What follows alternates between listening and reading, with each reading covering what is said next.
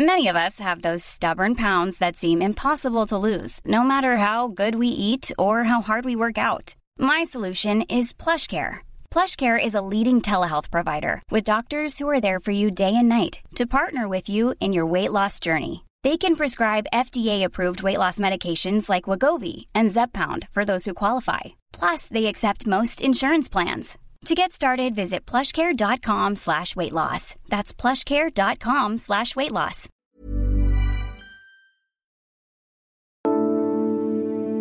It was on page 23 of the Daily Press, a local Virginia newspaper, in between an article about unwanted dogs and an advert for a furniture shop. National regulations needed, read the headline, followed by 5 short paragraphs reporting from a meeting of health physicists about how to dispose of radioactive waste. The piece ends with a prescription. Agencies need to be better coordinated, it reads, and the NIMBY, not in my backyard, syndrome must be eliminated. The article from February the 13th, 1979 is, according to the Oxford English Dictionary, the earliest known use of the acronym NIMBY. It entered common parlance in the late 70s and 80s, often alluding to environmentalists. Since then, NIMBYism has expanded to encompass those who don't want any kind of development in their neighbourhood. A counter-movement, YIMBYism, thinks that America must build more homes to fix its housing crunch. I'm John Prideaux, and this is Checks and Balance from The Economist.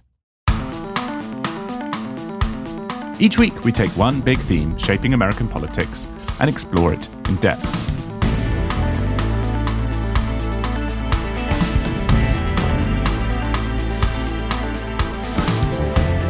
Today, how can America fix its housing shortage?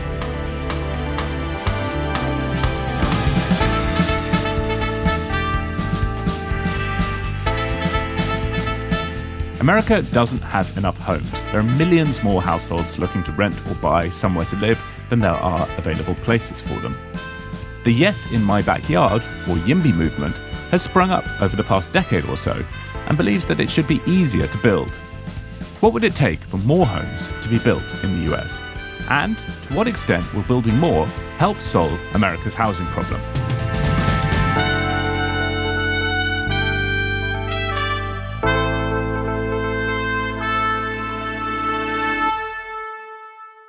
With me this week to talk about NIMBYism, YIMBYism, zoning, and how to build more houses in America are Charlotte Howard in New York and Daniel Knowles, who's joining us from Chicago. Daniel, how are you doing? I'm doing really well. Yeah, thriving. And Charlotte, how are you doing? What's up in New York?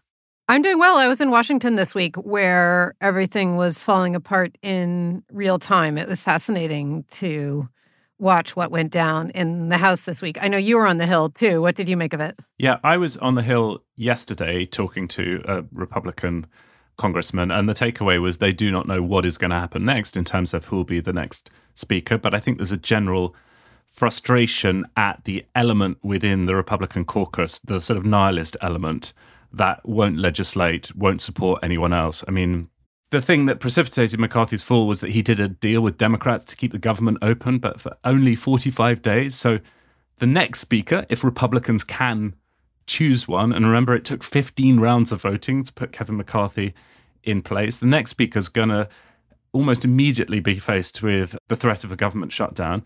And whoever that speaker is, they're going to be operating with a small majority, as McCarthy was, and with a substantial number of people in the Republican caucus who are just not interested in legislating at all. And so I expect we may be back here talking about the Republican Speaker of the House quite soon. But sorry, nobody knows what the heck is going on within the Republican caucus on Capitol Hill at the moment. We talked about maybe switching horses and doing a whole episode about Kevin McCarthy and Republican speakers. But because what's going on is so unclear, and because last week we were talking about Republicans and what was going on in the House caucus, we worried about it being repetitive. So instead, we're sticking to our original plan, which is an episode about an issue of national significance, the shortage of housing in America and how American cities and suburbs might build more housing. Daniel is our Midwest correspondent based in Chicago, and he writes a lot about urbanism in America for The Economist, so he's a great person to have on this episode. Dan, before we go any further, we're probably going to be talking about NIMBYism and YIMBYism a fair bit in this episode. Could you attempt a succinct definition of both? It's fairly straightforward. NIMBYism stands for not in my backyard. And essentially, it's when you oppose anything being built, not literally in your backyard, which might have more of a claim, but near you, if you object to things in your neighborhood happening. There's another version called Banana, which is opposed to sort of building anything near anything. And YIMBYism is a more recent arrival and a more ideological thing, which basically is people saying, yes, build in my backyard. Please, we want more stuff around us. We'd like more construction. We'd like more housing. And it's growing in its significance. It's beginning to get legislative wins. It's a real, actual political movement. Okay, that's great. Thank you. We're going to begin with some NIMBYism. When reporting about housing in America, you'll often hear a lot of horror stories about how long it can take to break ground on a project, even if the person trying to build the housing project does everything right. We wanted to look into what can actually take so long and what the consequences of those delays are. So our colleague Stevie Hertz went to one such development to see why it's all been so difficult. In Lower Manhattan, nestled between boutiques and luxury spas, sits Elizabeth Street Garden. This is our fig tree. This tree, I planted it actually in 2012 when it was this very small. It was about a foot tall. And now it bears fruit. It's huge. Yeah, it's big. Joseph Reaver is the executive director of the nonprofit that runs the park. It's small, about half an acre or a quarter hectare. And it feels almost like a secret garden, a bit overgrown and scattered with sculptures and plinths. They were put there by Alan Reaver, Joseph's dad, who ran the garden before him. And so this is the main lawn. That's the gazebo.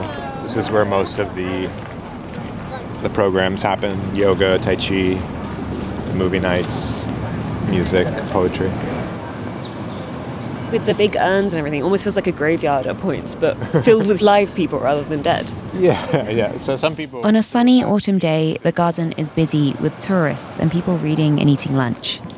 It's a version of New York that normally lives more in rom-coms than reality. But for over a decade now, it's been under threat. We have over 150,000 visitors throughout the year. We're open year-round. We have hundreds of free public programs. This is as vital as housing is. The garden is on city-owned land, long intended for cheap housing. And in 2012, the city started trying to put that plan into action. 5 years later, a proposal called Haven Green was selected. The development would have housing and some shops and offices. It wouldn't tower over the historic neighborhood, zoning keeps heights in check, but it would get rid of the garden in its current form. The park supporters, led by Reaver, got organized. They made it more accessible to the public, before it wasn't all that open, and proposed alternative sites for the housing. We've proven that this is a false choice, green space or housing. There's a housing crisis, there's a climate crisis in the city, and our work has been to find a solution that gets more of both. And so this idea that, if you're against any development, you're a rich homeowner, it's like creating a divide, a false divide.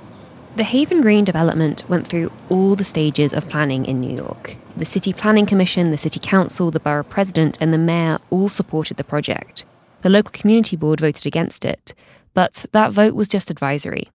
However, the garden supporters sued the city. Filed in 2019, the suit was primarily over whether the city had done the necessary environmental reviews. It became the kind of housing fight that's infamous. Acrimonious, lasting years, and, depending on who you talk to, with vastly different realities at stake. What's funny is the developers have quite impressively made this as if they're the David and we're the Goliath, but we're literally community volunteers and they're developers. I think Habitat for Humanity, we might have been a little bit surprised by the vehemence of the pushback. Karen Haycox is the CEO of Habitat for Humanity NYC, one of the developers involved in the project. Traditionally, we're well received in the community, I modestly speak. So we were perhaps underprepared for the vehemence of the community pushback. Haven Green isn't just affordable housing. It's affordable housing for people aged 62 and over, desperately needed in an area filled with walk-up apartments. All the flats will be for those earning less than about $60,000, with some reserved for people who used to be homeless.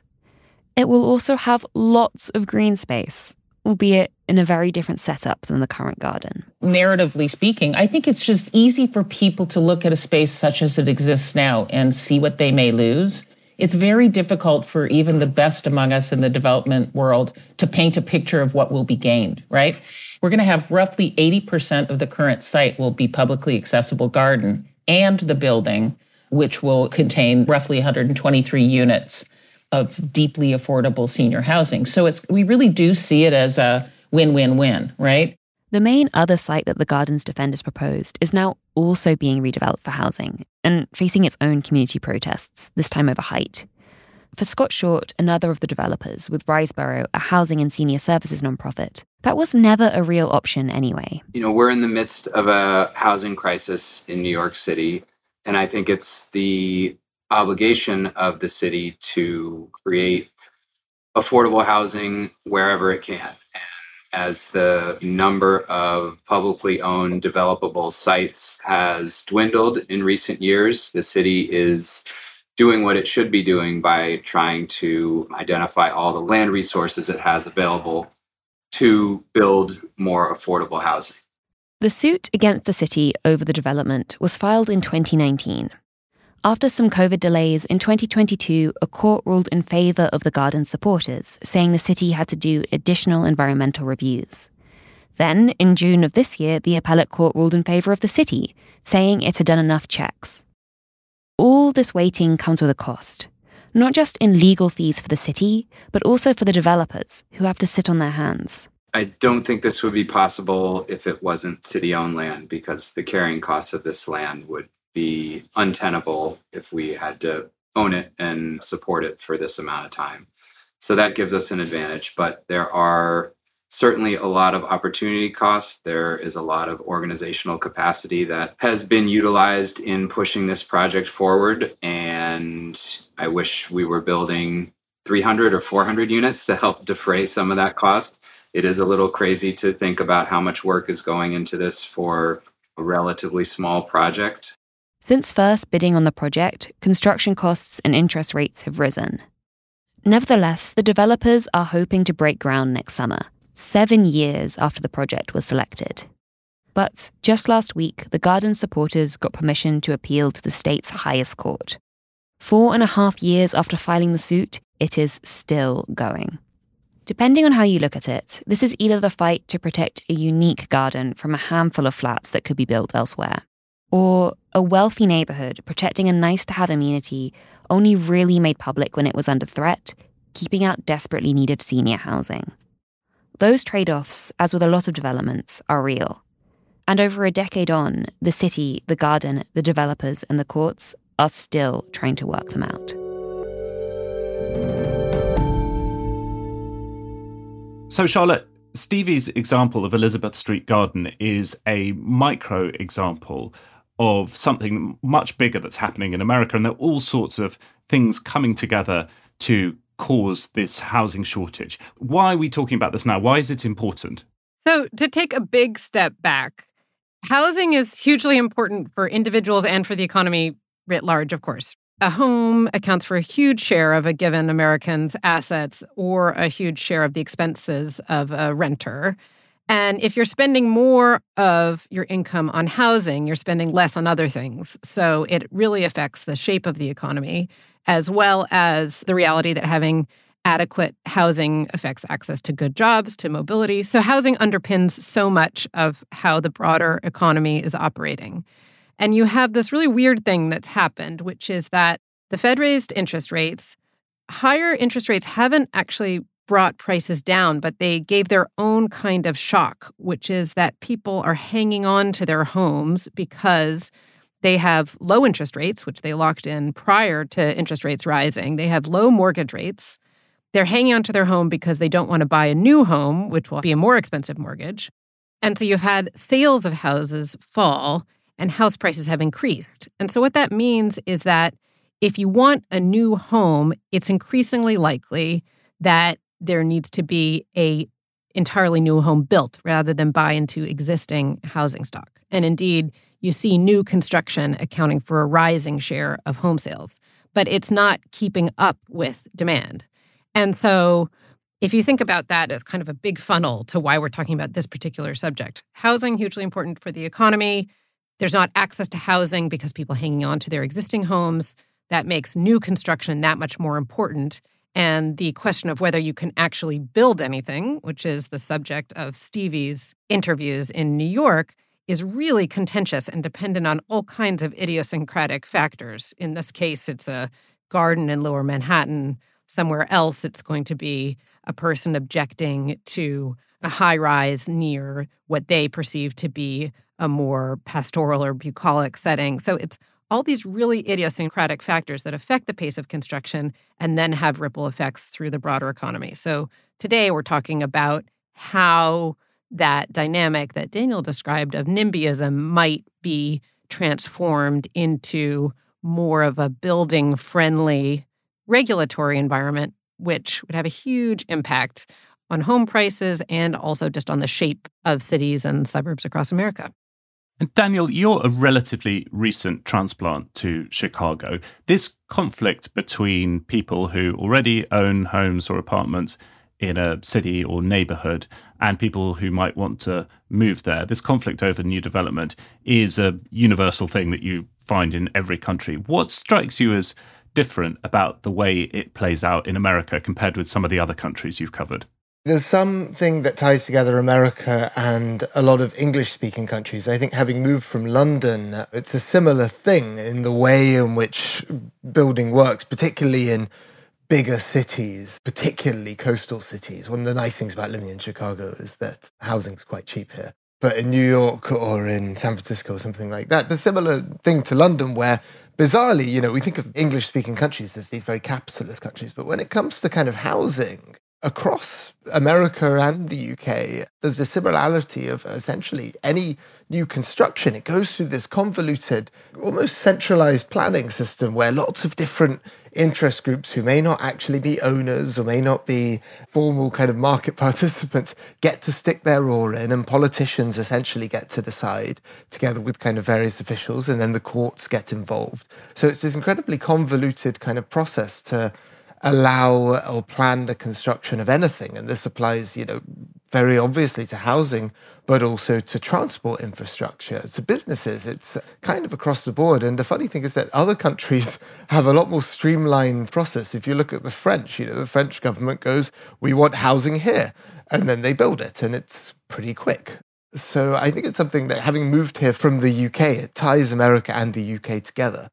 Housing is the focus of our conversation today, but the broader debate over building is very live, in part because of the massive buildup in clean energy infrastructure that President Biden and Democrats want to propel. And we had a great cover earlier this year, the tagline for which was "Hug pylons, not trees," because you have to really encourage a lot of building in order to make the energy transition happen. So this question of how to encourage building has always been present in American politics, but because of the housing crisis and because of the climate crisis, it's become much more timely.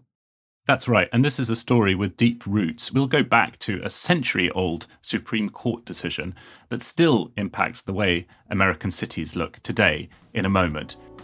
But first, don't forget to sign up for Economist Podcasts Plus if you haven't already. Charlotte, we've had a few emails from listeners saying they're a little bit confused about what will remain free and what will be exclusive to Economist subscribers or Economist Podcast Plus subscribers. So could you lay that out for our listeners?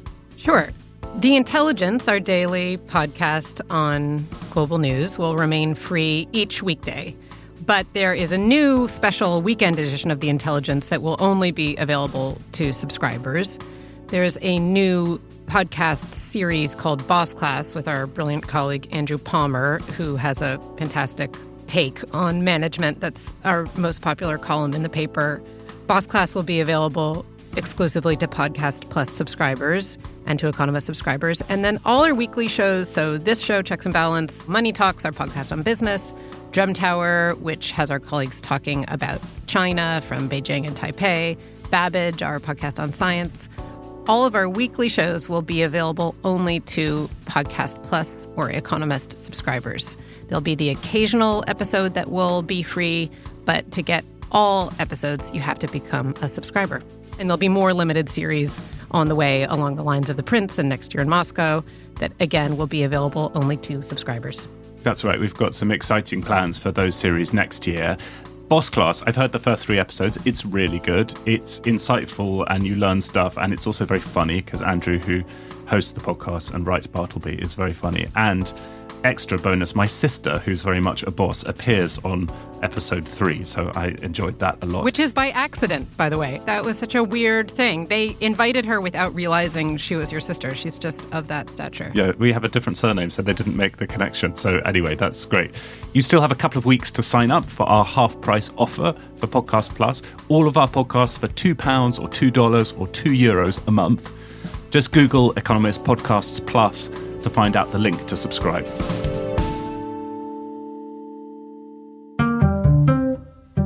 On the shores of Lake Erie sits the city of Euclid. Named for the ancient Greek mathematician, what's now a bustling suburb of Cleveland was, 100 years ago, a rural village. Now, the folks in Euclid, they noticed that the city of Cleveland was bursting at the seams. Michael Alan Wolfe is a law professor at the University of Florida. And by the city of Cleveland, we mean not only the positive things, that is, arts and architecture and the like, but the immigrants that were living in tenement houses and also industry. Dirty, smoky, smelly industry. The idea was to protect the city of Cleveland from moving down Euclid Avenue, of ultimately reaching the village of Euclid. As American cities expanded in the early 20th century, planners wanted a way to control that growth. They borrowed an idea from Germany: divide cities up and prescribe what could be built within each area. Zoning in America was born. There were basically 3 major criteria. The height of buildings would be limited. The amount of area that they occupied, the footprint, would be limited. And the uses would be limited and separated. And the first city to do this was New York City, which of course was very important. And they started their work in 1913 and finished it in 1916. In 1922, Euclid issued its own zoning ordinances. The village was divided into 6 zones of use, from single-family homes to apartment blocks, and eventually to factories and industry. This posed a problem for Ambler Realty, a developer that had bought a 68-acre tract of land in Euclid. Ambler thought that as industrial Cleveland spread northeast, its holdings would go up in value. But under the new zoning ordinances, some of Ambler's land was designated for residential use only, which made it far less lucrative. Michael Alan Wolfe has written a book, The Zoning of America, about the Supreme Court case that ensued. Ambler Realty had first filed suit in a federal district court. Ambler says, on behalf of all landowners in Euclid, actually nationwide ultimately, that zoning deprives me of my property without due process of law. He also says, why are you treating me different from other landowners? I mean, maybe 600 yards from me, someone can build a factory. I can't build a factory on this parcel, or at least on the entire parcel. So that arguably is a violation of the Equal Protection Clause. Now, the third argument was an argument that, in effect, what the government is doing is taking our property and they're not paying just compensation. The district court ruled in Ambler's favor, but the Supreme Court reversed the decision. It found that even though Euclid was a mere suburb of Cleveland, it had its own police power, the ability to impose rules and order in the name of public health, morals, and general welfare. As to whether zoning ordinances did this, Justice George Sutherland, writing for the majority, looked to nuisance law. Nuisance law says that everybody is entitled to the protection of the use and enjoyment of their property from unreasonable interference. And he said to put the pig in the parlor instead of the barnyard, a pig is not a nuisance everywhere, but it is a nuisance in the parlor. And he said an apartment house can be a parasite. It can monopolize the rays of the sun. It can be a danger to children nearby because of the traffic that is generated. The idea was that it comes very close to being a nuisance. Euclid v. Ambler was handed down in 1926, but set a legal precedent that still stands today. As I tell my students, if you understand Euclid, you understand 90% of zoning law. It's also unusual in that the cases almost 100 years old, and there are not a lot of precedents from the 1920s that are still good law in the United States. Zoning was already spreading, and the federal government had issued its own model law for municipalities to adopt. But Euclid v. Ambler was a major moment in the expansion of zoning across America. Once the Supreme Court gave its blessing, that was it. All bets were off, all the chains were off, and there was nothing to stop a local government from doing this. Critics of zoning also cite the precedent set by Euclid. It's in that line where Justice Sutherland describes an apartment building as a parasite. The desire to exclude people who are not like us did not originate with zoning. It preceded zoning, and yes, in the wrong hands, zoning has been used consistently to exclude on the basis of race or social status. The justices were concerned about keeping noisy, polluting factories away from Euclid's residents. But they also saw the need to separate the zones for single-family units, typically inhabited by affluent white families, from apartment blocks housing poorer, often non-white residents. Euclid v. Ambler set the precedent for how zoning has been used in America ever since, for good and ill. So, Daniel, when people talk about zoning and urbanism, that often conjures up images of sort of mid-20th century town planners being incredibly rigid about what people can do where. You know, a city like Brasilia, the capital city of Brazil, that's laid out according to neighborhoods where you might live, neighborhoods where you might work, where you might shop. And there's really a strong attempt to kind of control how people live in the cities they inhabit. American zoning's not exactly like that, but it gets going around the turn of the 20th century during the big city building boom. Can you attempt a potted history of early zoning and how the decisions made then still affect what American cities look like now? Well, zoning sort of arose everywhere in response to this kind of mass urbanization and industrialization. And as people flocked to cities and neighborhoods grew very fast, and you had kind of suburbs spread out along railway lines and then roads, you know, not everybody was always happy about that. And this kind of coincided with the rise of this sort of rationalist, modernist thinking of, let's plan everything. Like brought you Brasilia and so on. But in America, I think what's particularly different was that it coincided as well with the movement of Black people, mostly from rural areas in the South, to industrial jobs in cities. And so that added this kind of racialized element to how kind of planning and zoning was brought in the US. So there's been this kind of undercurrent in zoning and in planning in America from the beginning of racism and of classism, of kind of how can we keep people out, as well as what it's meant to be. How can we plan for everybody who ought to be here to be here?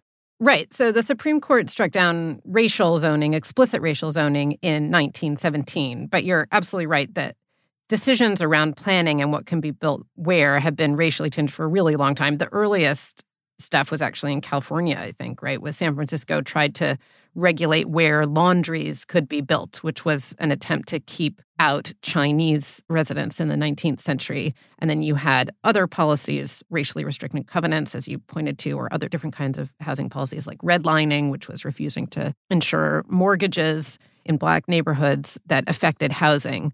But what we're talking about today is very explicitly zoning. And I think it is important to say that zoning in and of itself isn't necessarily a bad thing. So there are reasons why you want to create a process around development so that not anyone can just build anything anywhere. So in New York, zoning rose up in part to help create light and air in the city so you wouldn't have these claustrophobic canyons. And so early on, you had to have setbacks where buildings look kind of like Mexican ziggurats with the blocks stacked on top of each other becoming ever smaller. So there was more light and air in the city. Personal anecdote, my dad was very involved in city planning. And as a child, I was both brought around to places to encourage building sites, but also as a 5-year-old was in Central Park with a black umbrella and hundreds of other people showing what a giant new proposed skyscraper would do to Central Park, casting a huge shadow over a wide swath of the park, which is why the southwest side of Central Park doesn't have a monolithic tower casting a shadow over it today. So it's not crazy to oppose some kinds of building, but The issue is when zoning becomes nonsensical. And so what you have today are all kinds of regulations that vary from city to city, but essentially set certain rules of what can be built where in terms of the use of a building. Can it be residential? Can it be commercial? Can it be industrial? As well as the nature of the buildings themselves. Does there need to be a minimum lot size for a given area, which prevents people from building dense houses? Does the building height need to be capped, which also can prevent a higher density of housing to accommodate a bigger group of people within a given area? Do you try to encourage development along mass transit, or do you try to encourage development that is reliant on cars? All of these kind of rules shape literally what America looks like. And when they are outdated, or when you have really onerous procedures that builders need to go through in order to build anything, it has a profound impact on access to housing and on the broader economy. Charlotte, I love the fact that your early adventures in politics have shaped the Manhattan skyline. That's a big impact from a young age.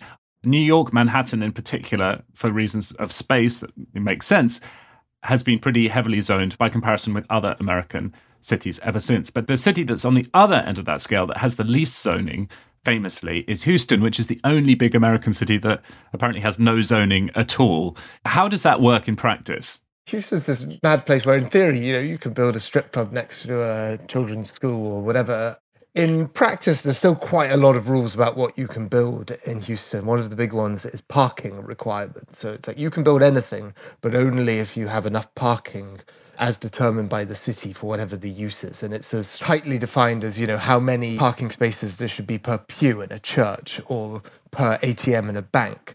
There's also, at a local level in Houston, often land covenants in a particular neighborhood, which are sort of private, but say only this kind of thing can be built in this area. So it's not without rules on construction. It's not as libertarian, free-for-all as it seems, but it is true that in Houston, it's generally a lot easier to build stuff than elsewhere in America. And one of the results has been that Houston is one of these places that builds huge amounts of housing, and it's one of the fastest growing cities in America. And that's not because it has the best jobs. It has okay jobs, but people generally are worse paid than they are in New York or in Los Angeles. It's not that it's the best place to live. The weather is pretty awful. It is that there is housing being built there, which means it's affordable, so people move there, and that is not happening elsewhere. Right. So mainly we've talked about the ways that zoning can restrict building, but can also really be used to encourage certain types of building. And so that's what politicians are trying to do now, is change both zoning, but also try to remove other barriers to building to really speed up the pace of construction and of certain types of construction. So it's interesting to see how much these changes within the public sector can have a tangible impact on private sector development and over what timescale. Right. So as Charlotte says, there are some politicians now who want to change the zoning laws to make it easier to build. We'll be back in a moment to hear from a leading activist in the YIMBY movement.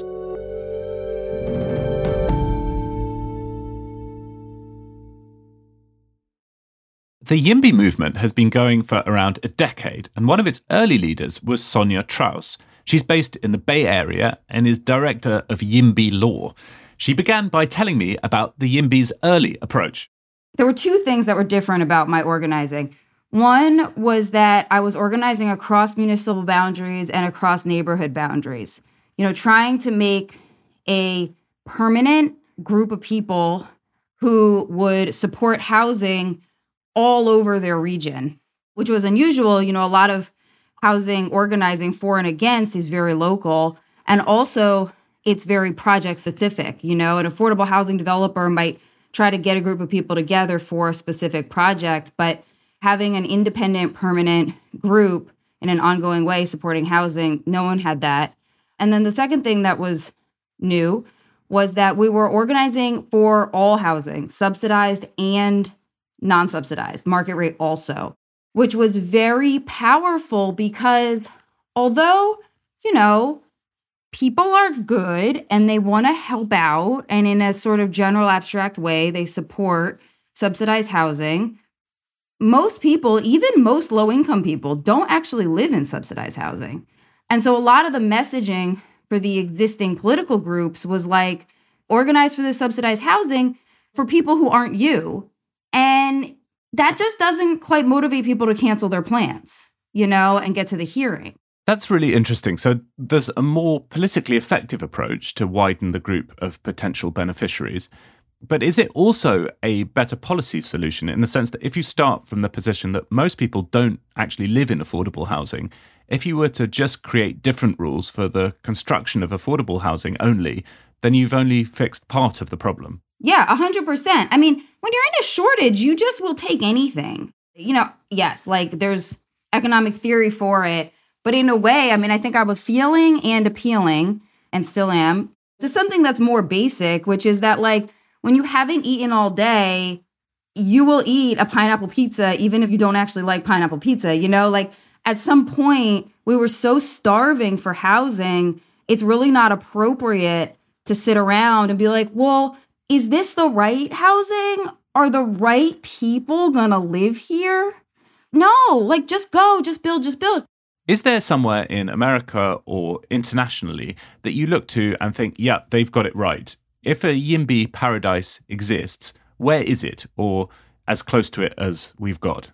I don't think a YIMBY paradise exists anywhere, as far as I know, in the U.S., in the sense that the notion of zoning, it has been very powerful. This notion that it's important and necessary and reasonable for certain neighbors, right, mostly white, mostly higher income, to be able to keep their neighborhoods exactly the same, that their preferences are the most important thing.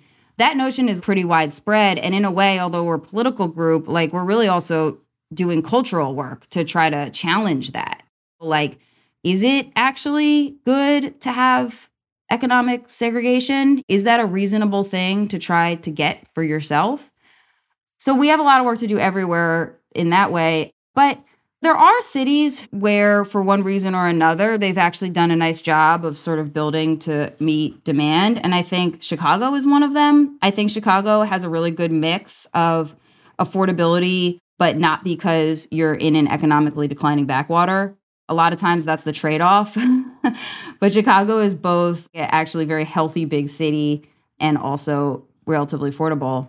How do you think you're doing overall? Do you think the tide is turning and the YIMBY way of thinking about the world is gaining hold? What would be your report card on YIMBYism?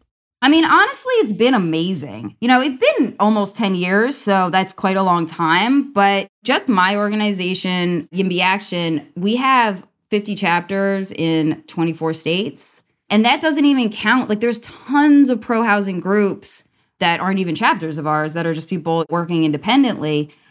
That did not exist. Like I said before, the idea of people organizing for market rate housing across neighborhoods just because more housing is good, this is actually utterly new thing. So that is huge. There are federal bills. It was a grant program, but it was initially called the YIMBY Grant Program. HUD is now giving money to cities to help them write more pro-housing zoning codes, to strip out unnecessary impediments to building housing. So we're seeing movement at the federal level, of course, at the state level. In California, we've had dozens of pro-housing bills. And also in other states, they're all passing various kinds of liberalization bills. So it's definitely successful in that way. And I do also want to say, though, that the bills are just part of it and really kind of a small part of it. Bills are great, and it really is going to take locals wanting more housing. And so that's why it's the chapters, the groups, the community groups, the people showing up. That's the thing that's the most encouraging. And that's something, like I said, we have 50 chapters, and that's just our chapters. Charlotte, the YIMBY movement in America is entering not quite middle age, but adolescence. What's your assessment of how effective it's been so far? I think the fact that there needs to be a political movement about this points to how weird the housing market is, because a market would presumably operate by responding to demand. So you'd have people who want housing, and then a developer would supply that housing, and that would have an effect on prices. And that is just not at all what actually happens in most places because of existing zoning regulations, as well as other kinds of political intervention. So then you have an attempted political intervention to deal with an existing weird marketplace. As for its success, I think that you do see real changes happening in different state houses and activity among governors. So in Oregon, as an example, zoning to eliminate requirements for single-family housing, i.e. a standalone house rather than apartment buildings. You have changes in Montana, in California, which of course famously has a restricted housing market. So there's a lot going on at the moment. But also really interesting is the gap between activity and attention to this and how long it takes to filter that state-level activity into actual building, because there are all different things that can hold this up. So if you have a state policy, it needs to then be translated into public guidelines on a local level. There are going to be hearings and so forth.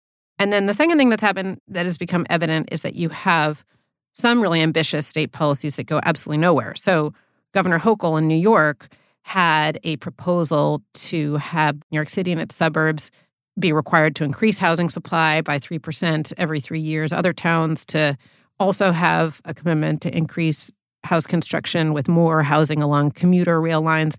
It went absolutely nowhere. You had protesters with posters that said, coming to a suburb near you, and then they would have a picture of two little houses with neat lawns and a high-rise apartment building wedged in between them. I mean, people really did not like this plan at all.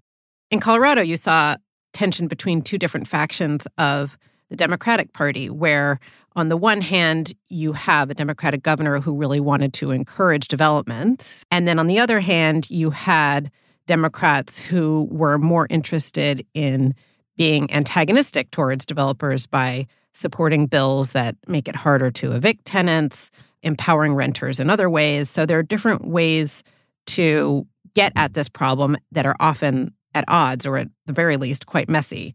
And the governor's proposal to encourage development, the more pro-development package, went nowhere. So again, you have this tension, even among people who are supposed allies, of how to go after this problem, which can prevent a law from being passed.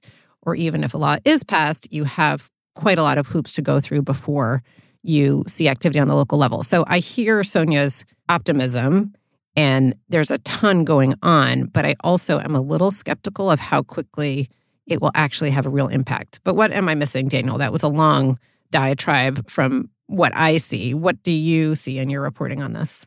I think that, the whole rise of NIMBYism, of kind of this incredibly restrictive don't build anything system that we developed, came for somewhat reasonable reasons over decades too, and particularly in the 1960s, 1970s, when you had highways that were being built through entire neighborhoods with tens of thousands of people moved out of their homes and their homes destroyed, and these kind of huge urban renewal projects that were so destructive in so many cases. The natural response to that was to create this sort of system where local groups, where community groups have a veto. And that took a long time for it to kind of develop to the stage that we've reached, where it's very difficult to build anything and everything's this extraordinarily painful political process. And I think that what we're seeing now is a process going the other way, where people are recognizing, God, we haven't built anything. This is really problematic. We need houses, And this kind of idea of, everybody lives in a home that was built at one point or another by a developer. But this kind of idea that developers are the source of all evil in politics, I think that's beginning to change. So I think you're right that it's going to be slower than a lot of people would hope. And a lot of these laws, having covered it in California, it's a kind of whack-a-mole system of you pass one law and then somebody else finds another way of slowing things down different ways. So you pass another law and another one. But I think the momentum is going the other way. And it took decades for essentially the rights of property owners to build to be so restricted. And I think some of that will take a while to be undone too. Yeah, it's almost so obvious that it's not worth saying. Nevertheless, I'll say it, which is that you have this big national problem that can be held up by one person who is litigious and makes a big stink at a public hearing and then prevents a project from going forward. And that happens all the time. And in some ways, it's a little bit similar to what happened in the House this week, where you have one guy, Matt Gaetz, who I don't think anyone or very, very few people would say represents the interests of the whole country, who's able to just throw things entirely out of whack. So this messiness that you see is in some ways the byproduct of a democracy, right? In China, you can just build whatever. You just build a lot of stuff because you can ignore individual interests. And America's challenge always is balancing the interests of the individual against the good of the whole. And so that is playing out over and over in different places across the country. And what's interesting to me, and I think the reason why we're doing this now, is both because the problem is so acute and attempts to solve that problem have become more serious. And in many ways, it's kind of apolitical, as you said, Daniel. So it's a real thing that's happening now that has a real impact and isn't partisan, and it's important.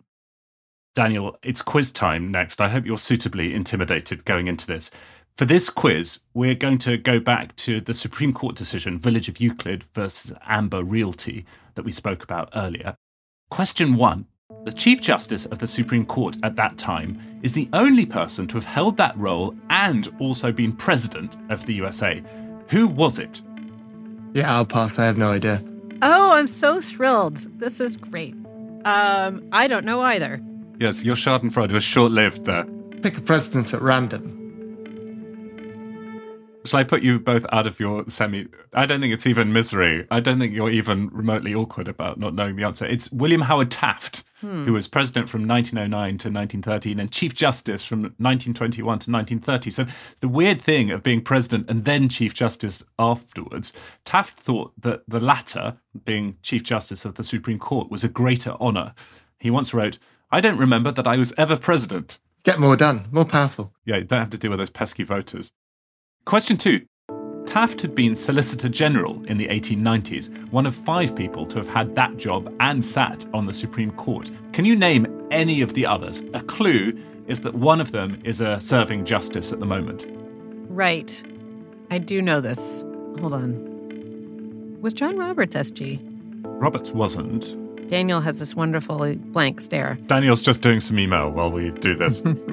In the place of an answer, I'll give you an anecdote, which was that we had 2 really great events for subscribers this week in New York and in Washington, at which our colleagues spoke about foreign policy. And I was there in an organizing capacity rather than speaking. But I did encounter a few Checks and Balance fans who all had basically the only thing they wanted to talk about was my quiz performance, or lack of it. The answer is Eleanor Kagan, who became the first woman to serve as Solicitor General in 2009 before moving to the Supreme Court the next year. The other 3 were Thurgood Marshall, who you guys would have heard of, and Stanley Reed and Robert Jackson, who are a little less well known, shall we say. So, yeah, resounding 0 point for both of you. Well done. Daniel, you're welcome back anytime. Well, that's it for this week. Before we go, Charlotte and Daniel, what have you particularly enjoyed reading in The Economist recently? We're bringing back our reading recs for Checks and Balance listeners.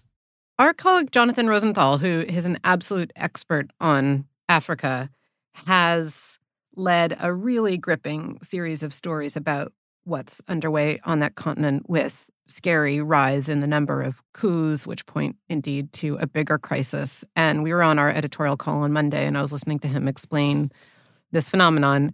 And it's a classic example of a story that from afar you might not pay immediate attention to because you're gripped with the stupidity of Matt Gaetz, but is actually hugely important for many hundreds of millions of people and has broader implications as well. So I would point everyone to our coverage of Africa this week. I enjoyed the leader about why Rishi Sunak back at home is wrong to scrap HS2, because I think kind of the very high cost of infrastructure projects is something that is afflicting lots of countries, including the US, another one that binds us together. And it's something that we really, as our leader argues, need to fix if we're going to be able to build anything again. We can't kind of carry on living on Victorian infrastructure forever. All right, well, thank you, Charlotte. Thank you, Daniel. Thanks for the recs as well. Thank you. Thanks. Always a pleasure to be on this. This episode was produced by Harriet Noble and Stevie Hertz. James Stickland and Timo Saylor are our sound engineers. Do Google Economist Podcasts Plus to sign up for our new podcast subscription. There's also an FAQ page there which will hopefully answer all of your questions about it. Thank you to our listener Beverly, who emailed to say that she's signed up and sent us a photo of the view from her desk in Cape Town of mountains and waterfalls after a big storm. Do send us your view as you listen to the podcast. We like seeing those pictures too. The address is podcasts@economist.com. In the meantime, thanks very much for listening. Stay safe and stay sane. We'll have more Checks and Balance next week.